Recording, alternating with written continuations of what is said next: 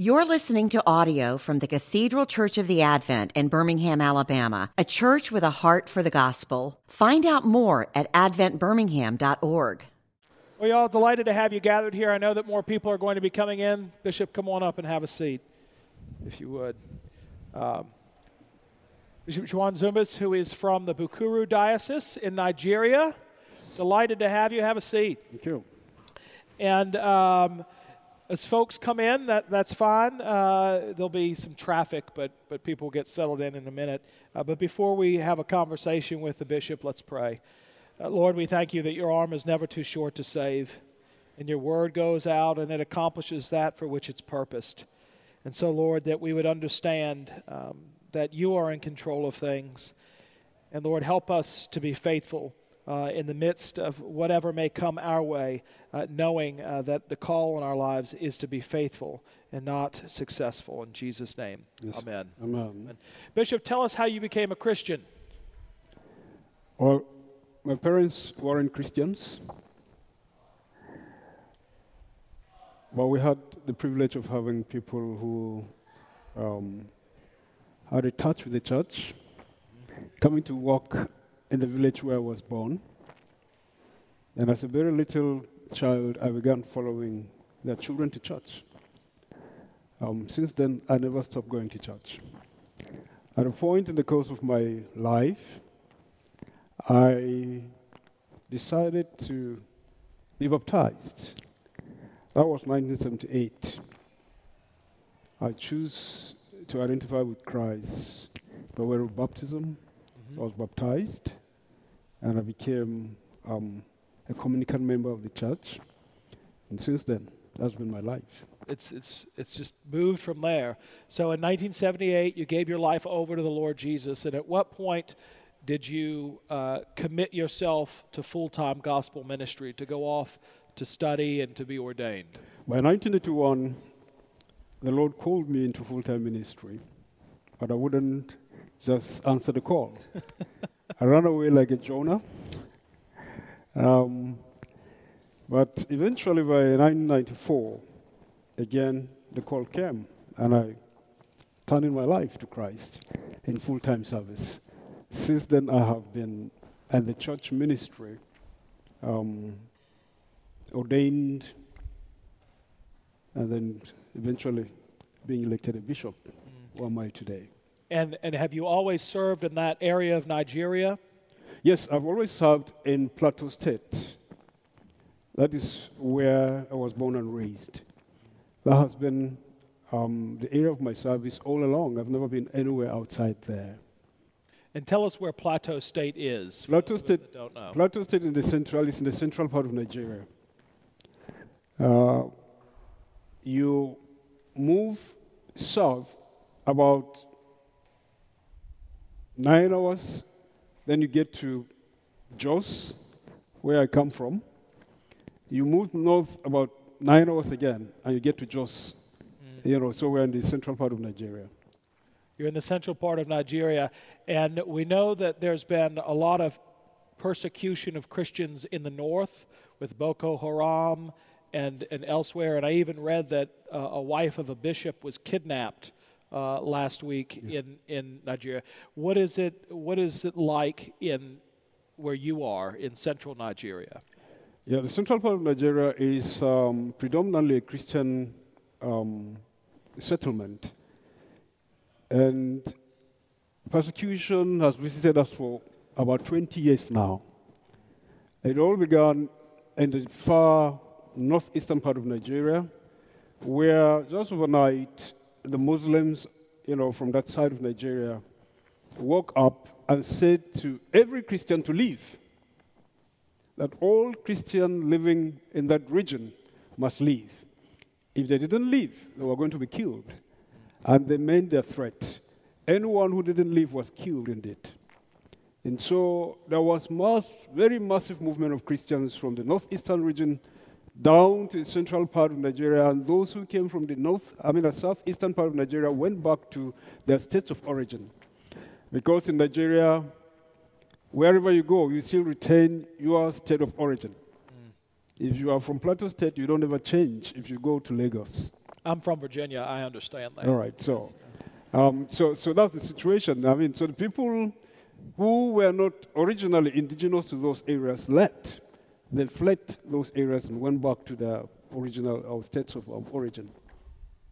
So they went back, but how has that affected the Church of Nigeria? It seems that in the midst of persecution, God has blessed the Church of Nigeria, and rather than shrink away, it has grown and become more faithful. That's true. The church has come under very serious threat. Persecution has really, battered the church so badly that at a point it was like the shepherd has been stricken and the sheep is scattered all over the place because the people were just running helter-skelter, like a people without direction. A good number became refugee in various areas of the country. But the Church of Nigeria is resolved to live for Christ in spite of all of that. Persecution is like a daily thing we face. Since 2010 until date, Christians are being persecuted in Nigeria on a daily basis. From the area where I came, or where I come, between 2013 and 2016, on a weekly basis, not less than 30 Christians were killed every week. Just because of their faith. Not because of any crime they've committed, but because they believe in Jesus Christ. And someone who has an ideology that thinks he's a superior to Christianity, comes in with that ideology and wants to dominate the people. So the faith of the Christian has grown in the thick and thin of those crises. People have still, stood very firm for Christ. Because there is no alternative as far as we are concerned. Right. Where do we go? Should we go to Islam or should we go back to the religion of our ancestors? And so it's a decision between life now, life eternal, or hell after now. So we choose to remain with Christ in spite of all that is befalling us today. Amen. And how is, you said since 2010 when the persecution became more intense, how did your ministry change? Did your preaching change? Did your attitudes change? How you shepherded people change? Did anything change about what you were doing? Well, certainly everything changed because there was massive, movement of people. There was a drop in the congregation. The population of the congregation dropped so sharply. By 2008, we were 10,000 people in my diocese. The congregation was 10,000. But by the peak of the crisis, the congregation dropped to 5,000 So cut in half. members, by half. In fact, my cathedral that used to be 1,000 people dropped to 150 people in church every Sunday. Now, you now notice that people are afraid. Their lives are threatened. And coming to church had no guarantee of anybody going back home safe, Right. including even the pastors. In fact, the pastors were the most hunted people. If you wore your collar and you are noticed on any street at all, you are as good as dead on such a street. So it also changed the way we dress because, you wouldn't advertise yourself for the killer. You have to remain a Christian, but not someone who would just go in a dress to just sell yourself out. Now, we had to preach peace to the people. We had to preach encouragement to them. We had to preach courage to them. We had to preach in such a manner that they remain hopeful in spite of what is befalling them. They must remain true to the gospel because at the end of it all, whether we die by the sword or die by AK-47 or die naturally, all of us, if we die believers, we go to heaven. So, it's not when you die, but really, when you die, did you die in Christ? If you die in Christ, whether naturally, whether by the sword, or by the bullets of any gun at all, if you die in Christ, you have eternal life guaranteed. But if for any reason you give up on Christ and you die, you know that you have died without Christ and there's no life eternal for you. So we encourage the people, to push on, for Christ. Their faith must remain stable. They must remain steady as Christians. Nothing should waver them. Yes, suffering is there, but suffering we must not suffer twice. Yes, we can't suffer persecution here, give up on Christ, and then suffer eternally. Because when you give up on Christ and you are no more, Yes. you suffer eternally. Yeah. Andrew, please excuse me. It's very difficult to understand the bishop. Could you summarize what his answers are for us? Yes, I think that is Mike Weeks still here? Oh, there's Craig Smalley, who's probably the least capable of all of us. Just kidding, Craig. Gil's on it. The bishop is talking about how when the persecution really came, his own diocese, which had 10,000 people on a Sunday, was shrunk down to 5,000.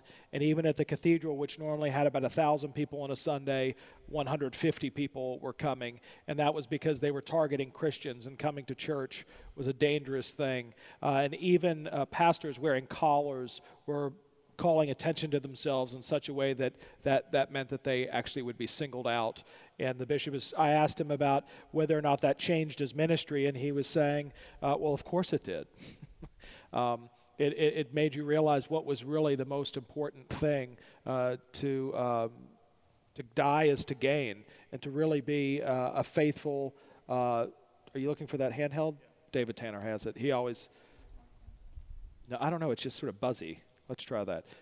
Bishop, would you mind holding that? I think there's. It's okay.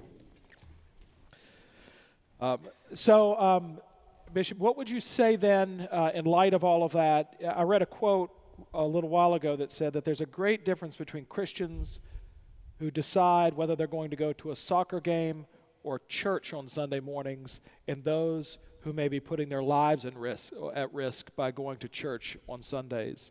And here in the United States, we just think of, I doubt any of us came to the Advent this morning thinking, this may be the last time I go to my church, that I may be with the church triumphant this afternoon. So what would you say to those of us who are in a place where there's far less persecution than what you're experiencing? Well, what I would say to you here is the fact that, yes, security is good. Comfort is good. Abundance of what we need to keep us, it's good. They're all God-given, and we must enjoy them thoroughly. But we must never enjoy them at the expense of our life and life eternal specifically. We must also remember that while we enjoy security, there are those out there who are as vulnerable as just anything. That every day their life is sought after. Somebody wants to kill them. Not because they've committed any crime, but simply because of their belief in the person of Jesus Christ. And so, persecution for us out there, and then comfort for you here, are not anything that should sever our relationship with Christ, but they have a tendency to do that. Persecution does have the tendency to sever relationship with Christ Jesus. Because you could wonder, you may be set wondering, where is this Jesus Christ? Why should we be suffering? Why is he not intervening? Right? And then you could give up on your faith as a result of that. Right. So also, someone who is too comfortable has a very good potential of forgetting the fact that the Lord has brought all of those around them. And so, our comfort in the U.S. and in the West should not sever our relationship with God in any way. Jesus Christ must remain the Lord of our lives every day. Most importantly is the fact that the man who is suffering is someone who needs help. And the help will come from those who are in the position to help. Help will never come from elsewhere. If we are each other's keeper, if we are Christians, and our journey from earth to heaven will end up all at the feet of Jesus Christ, then it will be good for us to guarantee that not just a portion of the church goes to that feet of Christ, but that all of us walk there at the end of the day. So we must walk as brothers and sisters, people who belong together. Stuart, is this microphone better? Yeah, much better. Sorry about that, Bishop. So understanding the pitfalls of under intense persecution, those who are weak in their faith tend to fall away, and those of us here in the West that are comfortable tend to forget what it means to be faithful, and it can so easily slip into accommodating the culture, because in persecution, it's very clear, I'm a believer in the Lord Jesus Christ, you're a militant Muslim, and the only answer is, if I'm going to be faithful, is for me to be eradicated, to be killed.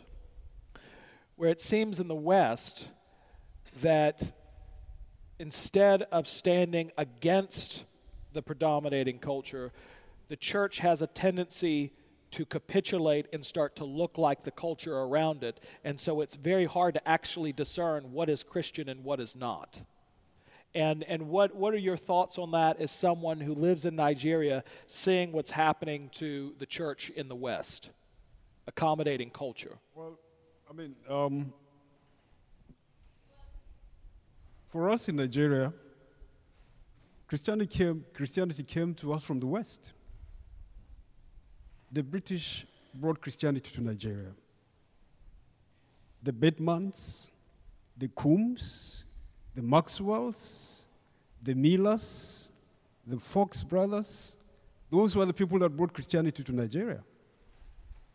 And if Christianity is being weakened in the West, if the West is becoming nonchalant towards the same gospel they brought to us, then that is a very serious problem, because it has the potential to discourage us. This thing you brought to us, what has gone wrong with it? Why are you beginning to abandon it? If you are the model, if you are the father, and you've so modeled your life to your children, and suddenly the children see you going a different direction, what do you think will happen to those children? It will affect them. But the good news for you here is the fact that Nigeria, the Church of Nigeria, has stood its ground. We are firm, in spite of what the West is, is painting today, it's looking like today. When by 2008, Gene Robinson openly declared his, gay status and was consecrated bishop, the Church of Nigeria took a position, and the position it still stands on today, that we will not go with the West. For that choice, we are not going to go with the West. Now, so if the Bible says that marriage has to be between a man and a woman, what suddenly has happened? That a man can marry a man and a woman can marry a woman. What has happened so suddenly? So the Church of Nigeria took a position and championed it, and is still championing it today, that we will go by every tenet of the Bible. Nothing less, nothing more. It's either the Bible or not. That's the guide to our life. We believe in the Bible, we believe in the 39 articles of religion, and we go by those. Nothing will shift our ground. For now, we are as firm and as conservative as I understand this church is. And I pray that you remain ever conservative in Jesus' name. Well, Bishop, I'm just trying to think of how exhausting it must be, because in your own context, you have a militant form of Islam that is kidnapping and young Christian women who, if they don't renounce their faith, they're sold into slavery or forced to become wives. You have people being killed, and that's an everyday reality for many Christians in Nigeria. But you also are dealing with the influence of the West. And does it feel like you're surrounded? Does it feel like that you're fighting a battle, which is the battle of faithfulness, on so many different fronts. How does ministry happen? Yes. The truth is that when the West should remain standing, it is compounding our problems by what it does. Because the Muslims are, they're like the Pharisees. I mean, they claim that they are the most righteous, the most pious religious people around. And so when they hear an open declaration like the West does, of ways that are not biblical, that compounds our problem. It weakens us the more. Now, because they are fighting us because of this same faith, and, Boko Haram, for example, which is one of the Muslim militia groups in Nigeria, means Western education is forbidden. They are anti-Western education. So Boko Haram literally means Western education is forbidden. So anyone who is inclined to Western education, and they believe that Christians are pro-West. That is their belief generally. That every Christian is pro-West. So they would want to attack us there, and to make, if you are not sincerely representing the faith as you should, then that compounds our war. The fight becomes more complex. We're fighting Boko Haram, we're fighting Fulani militia, is another set of Muslims who are the ones that have really battered, where I come from. They are nomadic people. They go about, grazing their cows. And so when there is a clash between them and the farmers, it will always end in killing the farmers. So they have sacked very massive part of my church particularly. An area where we used to have 6 churches, all gone. The people have been sacked from such a land. And so if the West is not standing, if we are not standing together with the West on principles, biblical principles, then the Muslim, sees us not really being a people who are faithful in what we're saying, not being true in what we're saying. They have, more grounds to want to say what we are doing is not of God. So we have physical warfare. We also have spiritual warfare to contend with in that matter. Yeah, I don't want that point to be lost, Bishop, that when the church in the West is unfaithful, that has consequences for our brothers and sisters in Nigeria. Because the Muslim militant groups will say, see, this is what Christians believe, and they identify you as the same kind of Christian.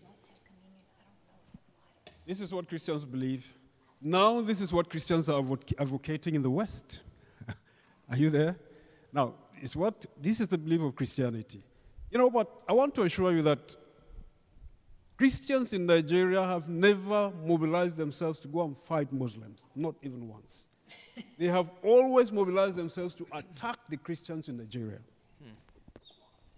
All the time. We are their problem principally, just because of the faith. They still believe in the fact that Christianity is a religion of honesty, sincerity, a religion of integrity. They still look to Christians for models. Those of them who are very honest will come to you seeking advice from you because they know that you will tell them the truth, nothing but the truth, absolutely nothing but the truth. So it's important that the West must not water the gospel in any way. We must stand for the gospel. We believe in you.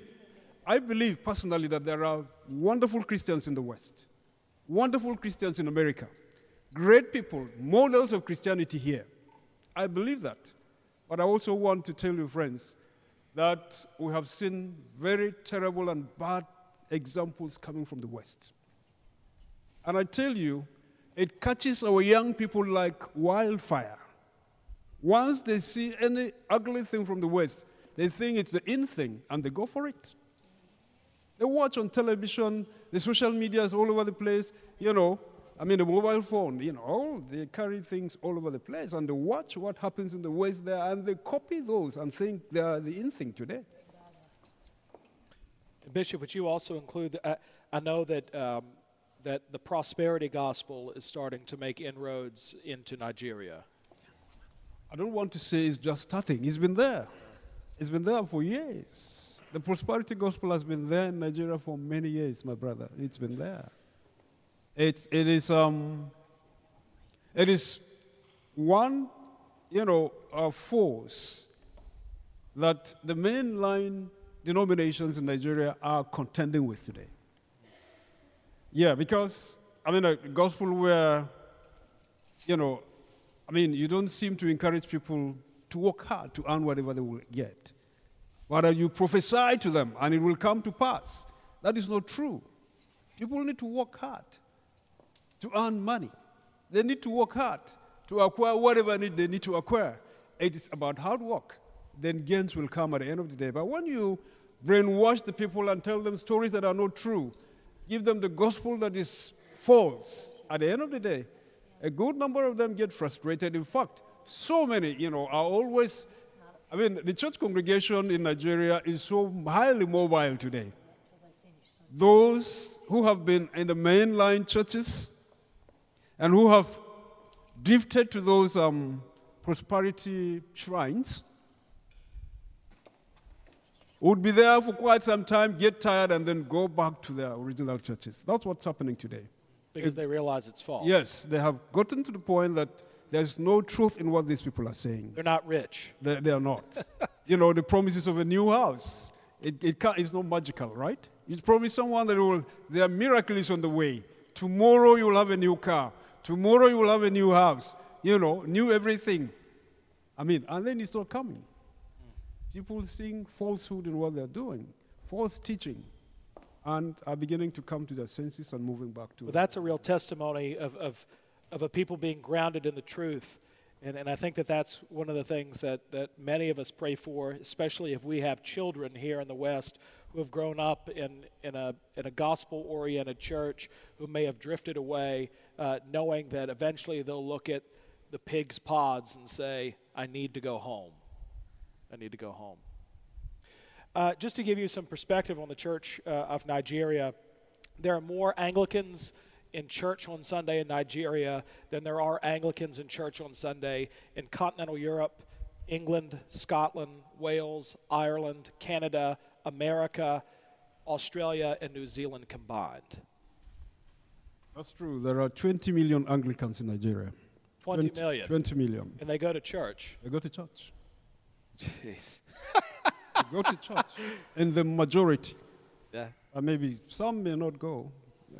But majority go. Yeah, and there in the United States, in the Episcopal Church anyway, there are just about 800,000 people who go to church on Sundays that are in the Episcopal Church. That is just remarkable to me. And yet we have such a loud we have a much louder microphone than you. Well, tell us how we can pray for you and how we can support you and what you would say to us as we part ways and you head back home. Well, dear brothers and sisters here seated today, I'd like to say that the gospel, it must move on. It's a synergy. No one does it alone and think you can do it all. For example, the dean preaches, right? Most of the time. That's what you do. Okay? It's possible that there's someone here that prays. It's also possible that there's someone here that sponsors lots of things here in this church. Programs, needs of every kind here. The gospel requires that we're a mobile lot. God is not impressed that I seek to keep my life.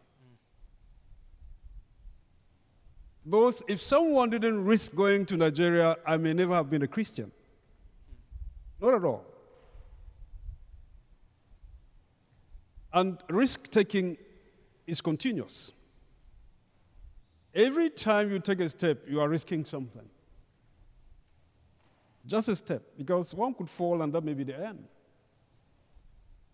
So what I'm saying in effect is the fact that we may continue to go in spite of, the uncertainty of the location where God is asking us to go. The persecution is there in Nigeria. But I tell you that there are still Westerners who come to Nigeria. Larry was in Nigeria. Larry came to see me in the thick of the persecution in Nigeria. The year he came was the year that over 200 people were killed within my diocese. Over 200 people were killed within that diocese when he came, the year he came. And I'd like to say that, yes, Larry risked it. Someone funded it, and his family sacrificed him. And that's what it will always take. Somebody will be the risk taker.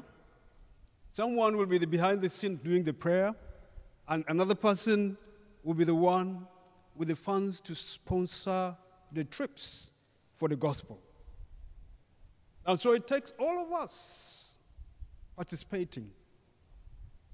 You can pray for me, because it's our desire that we live in peace with everyone around us.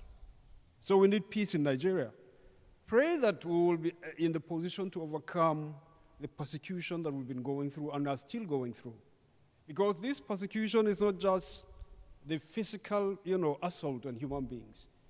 There are subtle and secret persecutions ongoing where Christians are not employed, where Christians in government employment are not promoted, where the existence of Christians in particular regions of Nigeria is denied completely.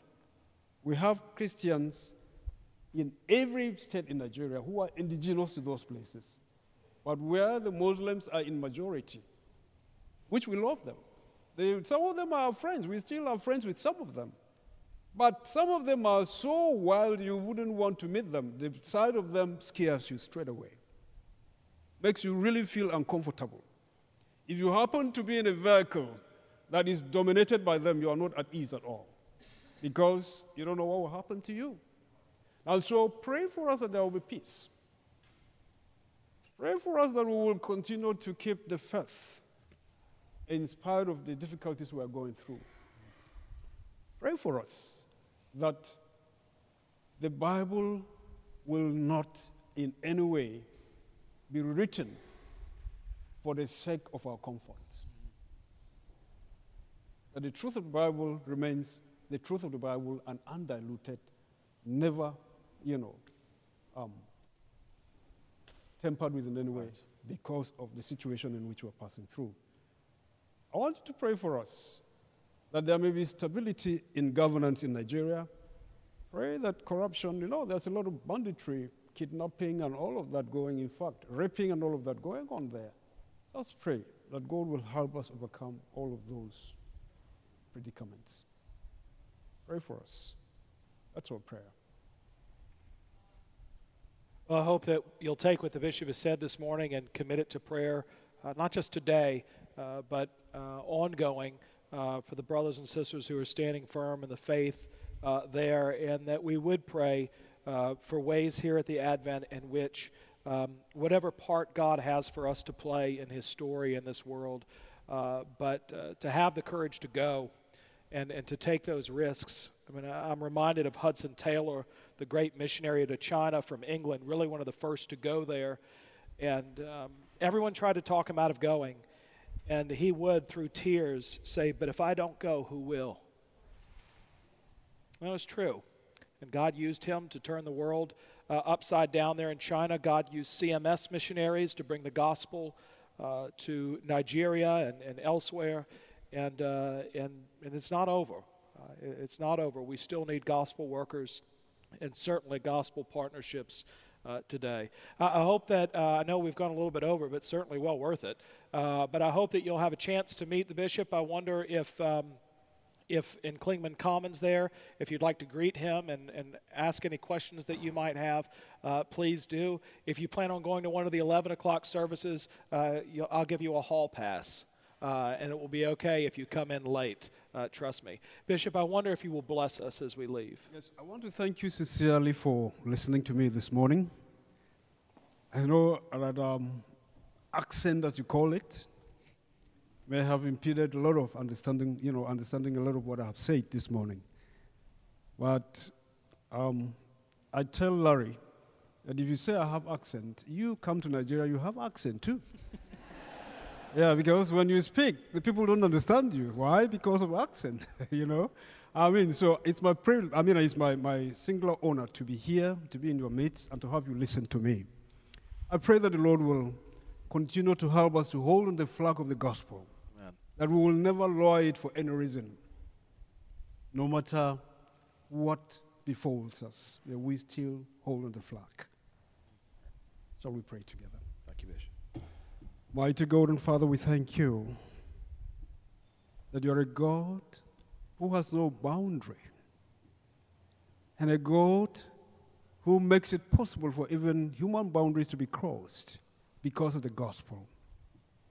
I want to thank you for the gift of brothers and sisters in the USA. I thank you, Lord, for the privilege to be in this church today. Thank you for the leadership of your servant who oversees this place. Thank you, Lord, for the active participation of the members of the congregation of this church. I pray, Father, that all of us will run the race and run it, Lord, having the crown of eternal life in view, so that by the day the race is over, we will declare like a Paul that we have run the race, we have kept the faith, and indeed we have fought a good fight. And what is left for us is to have that crown of eternal life, which you, Almighty God, will give to everyone who believes in you. I ask this because I know that it will keep us warm and will keep a relationship flowing between me and these people for the sake of the kingdom. This is our prayer as I give each one of these people over to your care in the name of God the Father and of God the Son and God the Holy Spirit. Amen. Amen. God bless you, Bishop. Thank you, brother. You've been listening to audio from the Cathedral Church of the Advent. If you live in Birmingham or find yourself visiting, we hope you'll join us for one of our Sunday services. Find out more at adventbirmingham.org.